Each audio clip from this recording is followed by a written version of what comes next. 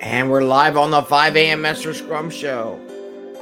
Today I want to talk about giant IT organizations and what I've called many years ago called Scrumafall, and that you have to watch out for it.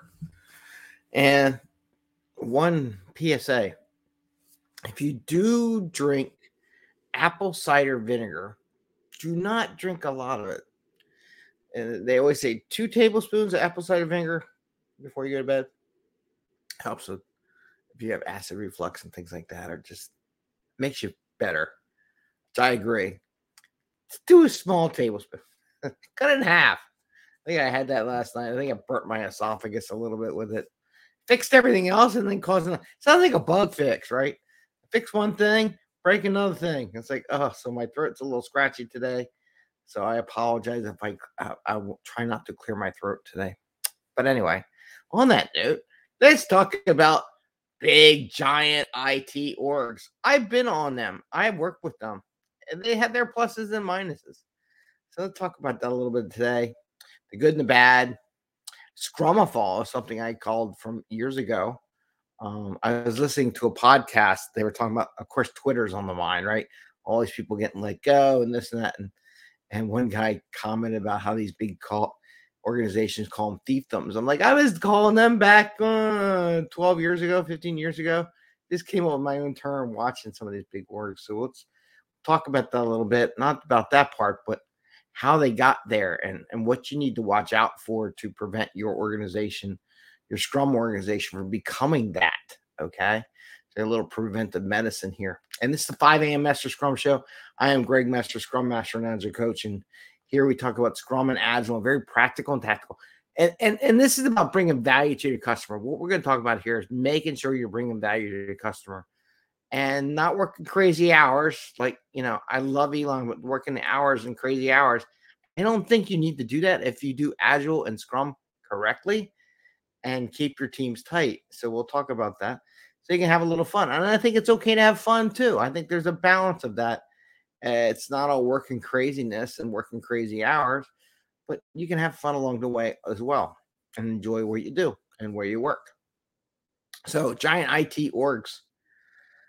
So I've been in companies that had thousands of employees in them. Just one part of the org for doing IT stuff had one group had 40 teams, right? I think it was like, I want to say it was like 8 trains, 40 teams. It was kind of big. And I would admit it, what you find out. And other teams wasn't that big for other companies, not big on that one team. But what I saw was a Scrumafall.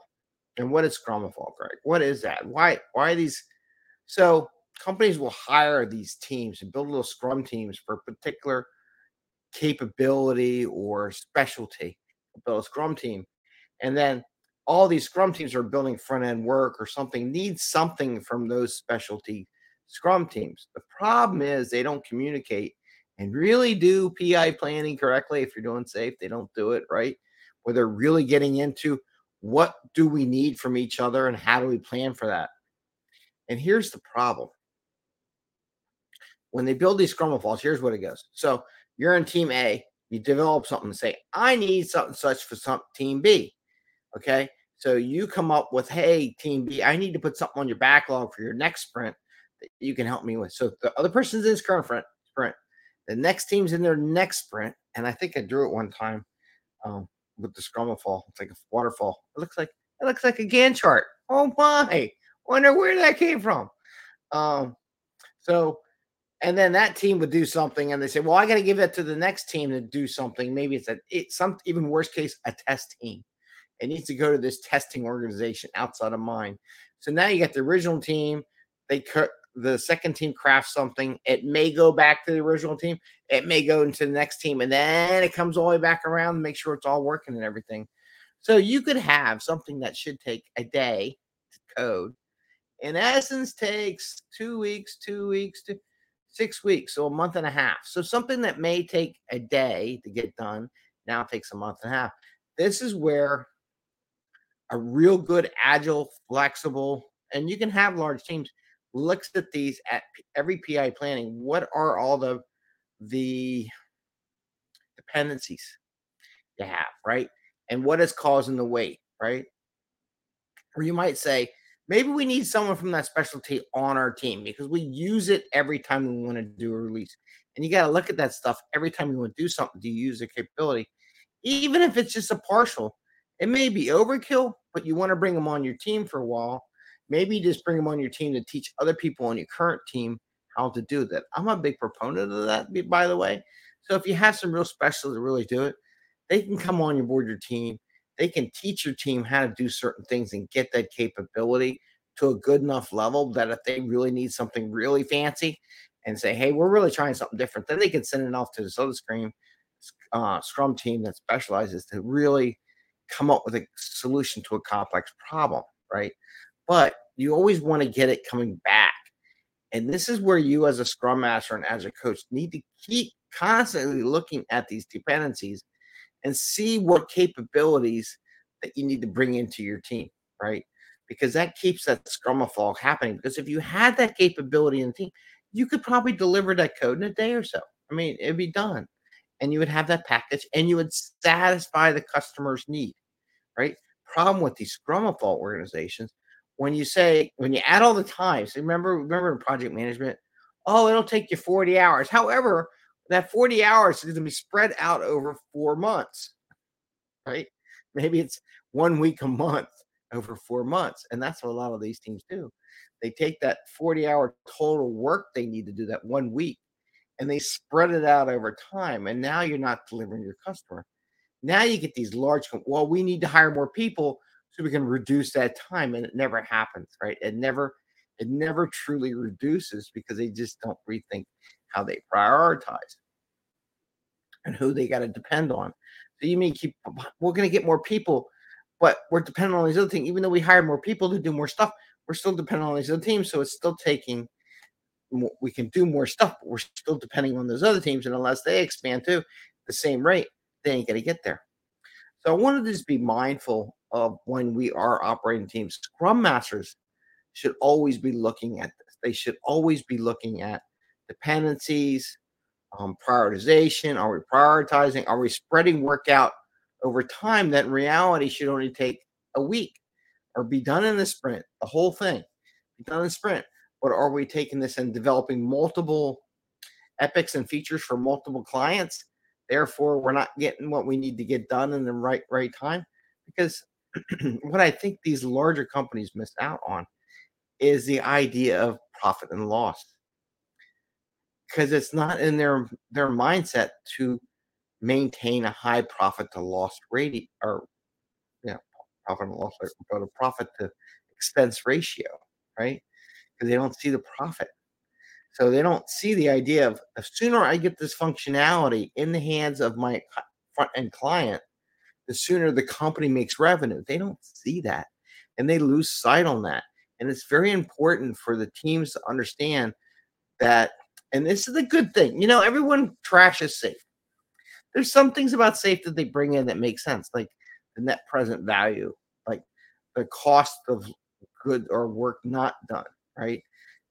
Because we didn't deliver, how much revenue are we missing on that factor? And those are the kind of things that teams need to learn about and understand. Yeah, you could teach a class on it. I could teach a class on how to calculate that. However, if the teams aren't seeing, like, hey, if we don't get this story or this epic or this feature done in this sprint, we lose this much more money because we're not generating revenue coming in because we gave this new feature, which we project is going to give us X dollars per client, right? So they got to watch that. So watch these giant orgs. Also, I'm going to give one more thing about from an employee perspective, not just how you organize this thing from an employee perspective. If you are in one of those giant orgs and it's kind of the gravy train right now, get a cert. Do not sit on your laurels and don't go while you're there getting paid and you have that looking at multiple things. And I'm going to go that in tomorrow. I'm going to talk tomorrow about enterprise coaching.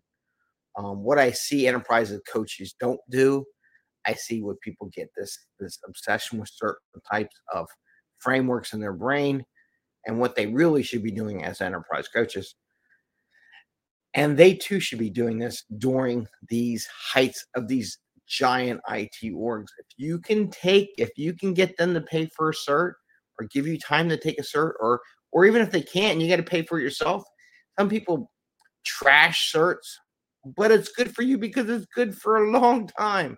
So if anything does happen, and you do this whole Elon Twitter layoffs, because Facebook's they're all doing it right now, and I even hear some of the manufacturing, they're all coming down. You have something that maybe your competition doesn't, right? Put yourself first a little bit.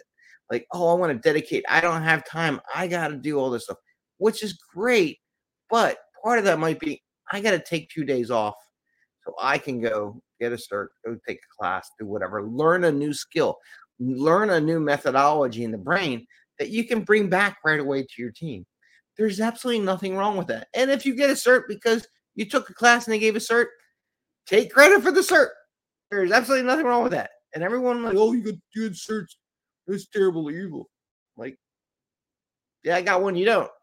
I learned something new. You did not. You're stuck in your rut. Okay. Who's better situated for if we do have that? I'm looking to learn, being open-minded, a growth mindset. That's what you want to do. So I just want to share that with you. Just be careful of those giant IT orgs and the scrumafall that gets created based on them. And you should ask your question, how can we deliver the value of this epic or this feature or this whatever you have for the customer faster? Not just by hiring more people, but what can you do and rearranging things to get there? And be careful that you're not stretching that time out, because sooner or later the customer doesn't like you anymore because you're the front end interface. Even though you're teamed up with all these other companies, you can blame them. They're not going to listen to you blaming other teams for what you promise you're going to deliver. They're going to blame you for not promising what you deliver. So that only works for so long. And sooner or later, they go hire a bunch of contractors or an outsourced organization to do what you should have been doing in the first place. Be mindful of that, and I wish you all the best. That's not a happy, pleasant thought on a Monday, but it's something I want to share because pay attention to this whole Twitter thing, what's going on, not just the rhetoric from the news and the people, but listen to what the business. There's a couple podcasts out there. There's a couple of videos out there that these executives are really analyzing what Elon's doing, and they're spot on, by the way, from a business standpoint, an entrepreneur standpoint, from an economic standpoint. What happened? They became too big, and Elon recognized that. So, what are you doing? And maybe I'll do a thing on Twitter one time, because I'll be honest with you, I haven't seen anything new come out of Twitter in years. It got so big, but when was the last time you saw some revolutionary new software come out of Twitter? You don't. Honest truth. And I'm going to go into the mentality that I was talking to my father about that the other day, and my opinion on what really goes on and how they get to where they're at. Because no one lets them build any neat stuff anymore. Everyone is just like, you're not going to let me build any neat stuff. I'm still going to build you for 40 hours. But since we're not building anything, why do I need to really do that? And the thought there. So I'm always big on building new stuff. With that, I want to say you all have an awesome day. Happy scrumming. Use Scrum to help solve problems, get work in product in the customer's hands, not to delay. Oh, you have to get our backlog. No, you want to get product in the customer's hands. So with that, I say take care. Goodbye. And I will see you tomorrow.